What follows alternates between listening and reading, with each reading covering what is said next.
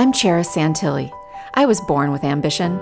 My parents were entrepreneurs, and I pushed myself to be high school valedictorian, class president, most artistic, and most likely to succeed.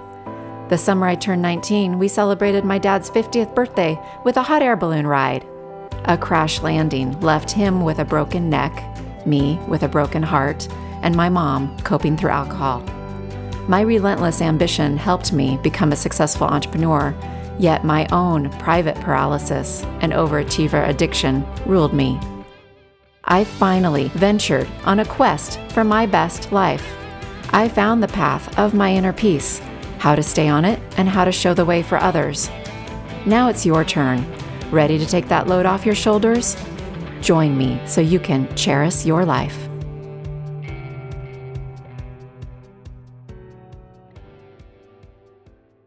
Today, the day this episode goes live, is the 28th anniversary of my family's hot air balloon accident.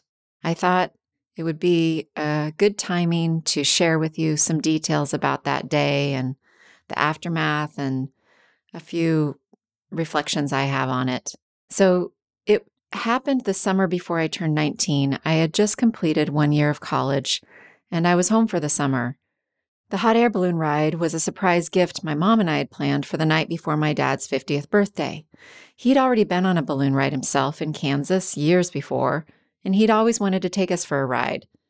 5 of us plus the pilot. There was a max allowance of 7 people, so we had 6 total. It was me, my mom, dad, my brother Kirk, and his wife Kelly. And we met the pilot about 2.5 hours before sunset. This was in the Tri-Cities, southeastern Washington state. And it's very much desert there, farm fields out where we were doing this. Very different than the west side of the state, the Seattle area that so many people know about in Washington. So very desert, very flat, different area.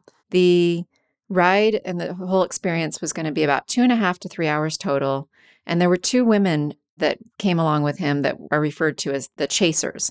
And they basically track us with the van that brings the hot air balloon and track us to pick us up and then have everything ready for a champagne toast at the end of the ride. It was a really hot day in our area. Eastern Washington and summertime can get above 100, and it was 107 that day. The ride was really iffy due to the heat, and it was a little breezy too. There was some discussion about the pilot staying overnight and us rescheduling for the morning, but eventually the breeze died down and the heat lessened a little. So we moved over to a new liftoff spot, another place that he'd taken off from before in our area, and we went for the ride. It was a really beautiful ride. I do have a memory of seeing people's smiles, and I remember seeing my father stand and smiling at me and looking out over the vistas. So we had this lovely ride. Yes, it was hot and a little uncomfortable, but it was a lovely ride. And we came down for the landing, and the first try, we bounced, kind of hit the ground a little hard. So there was some turbulence, basically, due to the extreme temperatures that day and the little bit of breeze and stuff that was going on. I remember my dad directing us to the corners. So the pilot was in the center, holding on to the center thing where the fire, I can't remember how it exactly looked in the center, but he was in the center. And then my dad directed us to the corners. So mom, me, Kirk, and Kelly.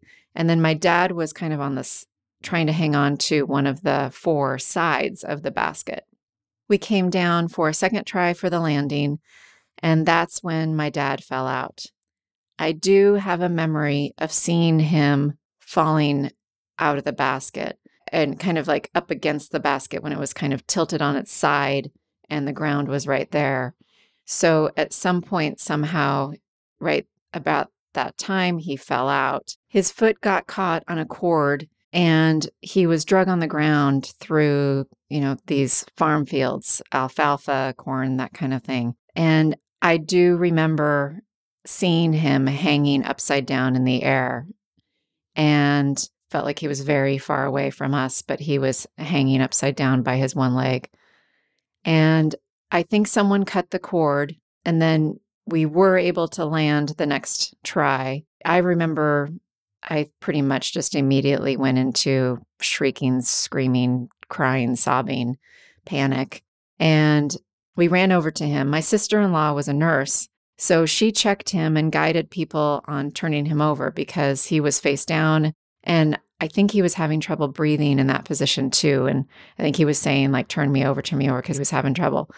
So he was conscious. He looked really beat up. And as I said, I was initially immediately very emotional. Everybody else seemed to go into that initial shock emergency state, which I think is more common for adults. Keep in mind, I was about to turn 19. I was younger, and my brother's 7 years older, and his wife 7 years older than me, and then my mom and the pilot. So my dad, oh, he has always had a great sense of humor. So he didn't want to see his little girl upset. So, like, seriously, of all times, he was able to crack a joke. And he said to me, "You should see the other guy," as if he'd gotten in a fight. Oh my God. Um, just gonna gather myself for a sec. So we got to the hospital, and I had gotten myself together emotionally to be in a little bit of a calmer state. And then what I did is I resorted to a really get down to business mode. I dove into making phone calls. I called our family, my aunt and uncle, my mom's sister and her husband, and my grandparents, my mom's parents, and my dad's relatives too, and friends and people who worked for my parents. There were so many people who came to the hospital that night, I remember, because I should give you a little backstory here. My parents were very much leaders in the community. They had built a business from scratch. It's called Pasta Mamas. My mom was Pasta Mama, and it was a gourmet pasta line with over 30 flavors. It was back in the 80s, and that was a really novel idea then. It was, they were like cutting edge in food creativity in this way. It started in our kitchen about 7 years earlier, and I was raised watching them as like hardcore entrepreneurs, like seriously dedicated entrepreneurs, literally building a business out of our kitchen. And they'd worked really hard. And at this point, at the time of the accident, they had over 30, maybe even close to 40 employees. They were awarded Washington State Small Business of the Year recently before that. So that it was not surprising that they had so much support in the community. I mean, people knew them. And part of the business, too, was a huge, beautiful retail store in the front of the manufacturing plant that was a landmark in our area. I mean, people went there to get beautiful gift baskets and lovely, neat gifts my mom would find and be able to, display in amazing ways. Tons of Christmas trees at the time of Christmas. I mean, she had such a knack for decorating and presenting things just in beautiful ways. So anyway, we had a lot of support and people who wanted to be at the hospital for my dad and for us. And I remember feeling a little calmer once I started making those calls. And basically, it was like I got into the zone of managing the crisis, managing the chaos. It gave me something to do. So I stayed really busy and I focused on the tasks of calling people, coordinating, updating them, coordinating to have my aunt and uncle and grandparents drive down the next morning, all these things. I tried to take things off my mom's plate. And, looking back now, I can see this way of being definitely gave me an illusion of control. And that was the beginning of a pattern. It was the beginning of a life coping mechanism for me to get busy, to get to work. That was the way I could stay safe. Not facing my emotions, but distracting myself with tasks as a busy bee.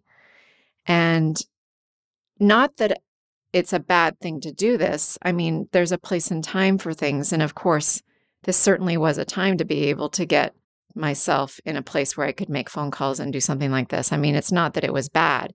It's just that looking back, I can see how this was the beginning of an unhealthy pattern, though, because I took it to an extreme for many years after.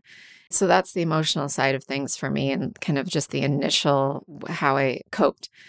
Physically, I did have actual whiplash. I remember seeing a chiropractor and stuff, but also there was the fear response of my system, which led to chronic tension that I'm still unwinding layers of now, 28 years later.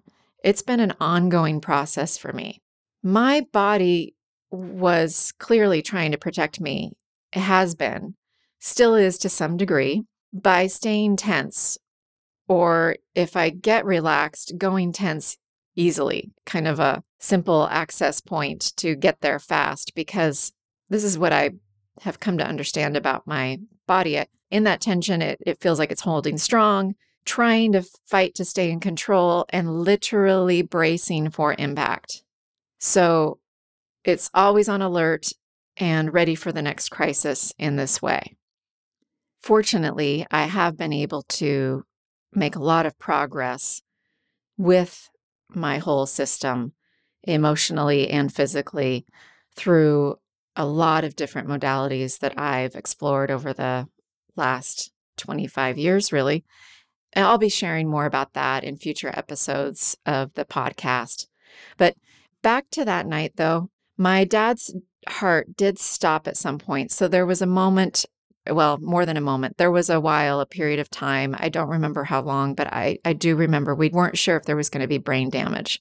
There wasn't, thankfully. So I'll, let me tell you that now. What happened was he was then flown to Harborview Medical Center in Seattle, which is on the other side of the state. And that night, I remember my brother and sister-in-law staying at our house downstairs.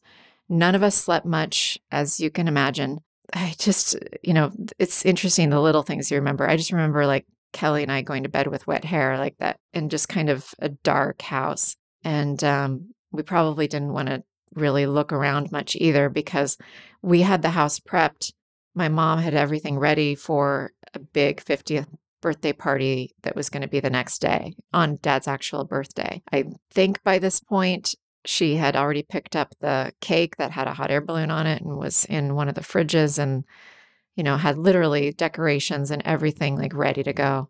Anyway, the next morning, I remember some of my girlfriends coming over and helping me pack, some of them that were in town for the summer, plus a very close friend of mine who lived there year round and right next to our house. And I remember spinning in circles a bit and in a daze, standing in front of my closet. And I specifically remember looking at 3 flowy long dresses my mom had gotten me. I was going to wear one of those to Dad's birthday party that day. There was a local pilot with his own small plane who flew me and family up to Seattle that day. And we stayed in a hotel for a month or so. And then eventually my mom got an apartment up there because Dad was at Harborview, I think, for about 6 months. So Mom got an apartment and she would sneak our sweet little quiet Shih Tzu dog, Callie, in and out, because I don't think the dog was allowed, if I remember correctly, and kind of slim pics and she really wanted that company, because I do remember my father was really adamant that I would go back to school, go back to college, because I was at that point about to be a sophomore, second year of my college. Fortunately, my college campus was 1 hour drive away from that hospital, because I happened to be going to school nearby at University of Puget Sound in Tacoma, Washington. I was definitely a changed person when I went back to school. Going back to college at the end of the summer was, well, I remember all of my classmates, greeting each other, and the classic, "How was your summer?" line. You know how everybody just always says, "How are you doing?" And kind of all those things. Well, this was the, "How was your summer?" And I was brutally honest. I'm laughing because, I just remember, I just can't imagine being on the other side of me at that time. So I would get asked, "How was your summer?" And I remember standing there and saying, and I kid you not, it was the worst summer of my life. We were in a hot air balloon accident and my father was paralyzed.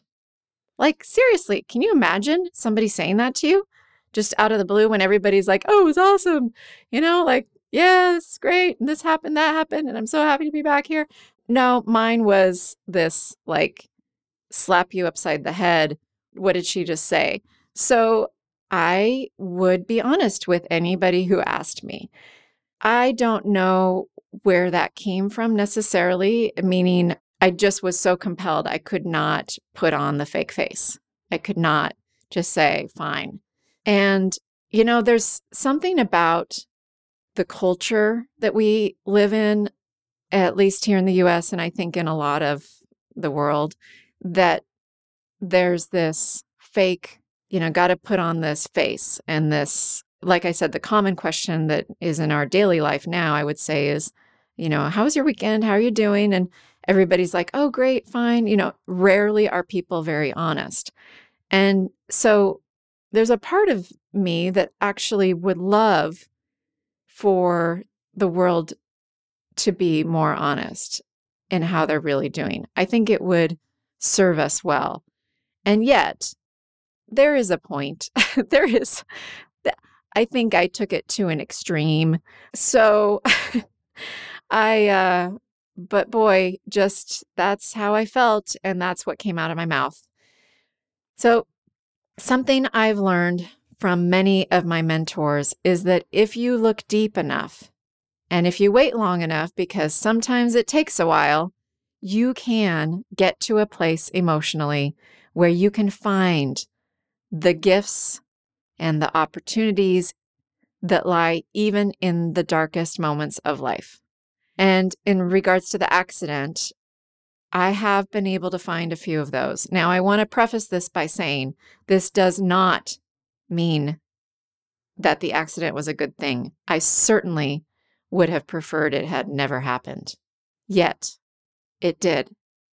And I have found it a much better way to live, much more empowering way to live if I continue to seek out the good that does come from the bad. So there's 3 gifts I have been able to find. Number 1, meeting my husband, Don, 27 years ago. I met him the spring after the accident, well, I guess winter after the accident. I had not planned on joining a sorority, but a few friends encouraged me to go through Rush and join theirs. They really thought it would be good for me to have a community like that because I was definitely in a deep emotional funk. Thanks to that decision, I met my husband that winter, and because our sorority and his fraternity did a lot of things together. And we started dating in the spring. We flirted on the dance floor for about 6 months before we said a word to each other, though. And I remember some of our classmates saying that it was quite entertaining to watch us because we seriously did not say a word to each other. And side note, very important little note here, neither of us was drunk. He was focused on his grades in order to pursue his goal of becoming an orthodontist. And I was never a drinker. In high school, I really had no desire. And my closest friends were not drinkers. And we just were really good girls. We just didn't do any of that. And at this point, after the accident, I started to see that drinking was a coping mechanism for my mom. So although I don't think it was a conscious decision, I do think it was influenced by what I was seeing with her. And I do think that's part of why I did avoid it. Now, the second gift is that I met my therapist, Helen, 25 years ago. She helped me to process the accident and the challenging years that followed, especially navigating mom's alcoholism and my parents that went through bankruptcy, including losing their home and their business within a few years of the accident, because there's huge ramifications for an accident like that, as you can imagine. And it did lead to a lot of hardship. She also became like family to me. And the third gift is that about 10 years ago, I was processing a new layer of grief around the accident when I met my first coach, Rhonda Britton, the founder of Fearless Living, which is where I later got my own coaching certification. So now here I am as a coach and mentor myself with my own programs and this podcast through my business, Cherish Your Life. Because of what my family went through and the path it took me on, I am now using my experiences to help others heal from their own traumas, big or small, that have pushed them into unhealthy coping mechanisms of becoming busy worker bees at the expense of their health and happiness. I so appreciate you tuning in to listen, and I hope you continue on this journey with me because we're just getting started. I hope I'm helping you in some way through this podcast, and I want you to know that you are helping me. Every time I share, every time I teach, and every time I coach, another piece of me heals in that process. I have one request for you today. Would you please be willing to share this podcast with a few of your friends? I want to help as many people as I can to feel better. I want them to experience more joy. I want you to experience more joy. I want more people to find their way to more peace of mind. And if you want help taking your first step to better life balance, I've got another way to support you. Go check out my free training at cherishyourlife.com/free training. My closing quote for today is by Tyler Knott Gregson. We are the silver lining in any and every dark cloud we could ever find. There is no need to go looking for the light when you bring it with you. I hope you're enjoying my Cherish Your Life podcast. If this is supporting you in any way, please review, subscribe, and share it with friends and family. You can follow me on social media at Cherish Your Life, and my website is cherishyourlife.com. Yep, my name's unique. Here's an easy tip for you to pronounce and spell it. It's like the city Paris, but with a CH. Special thanks to my dear friend Paul Suyelgis, who enhanced and mixed the musical track. Little did we know back in college in the 90s, while my then boyfriend, now husband, and I listened to Paul riff on his guitar, that he'd be helping me decades later give a creative touch to something called a podcast.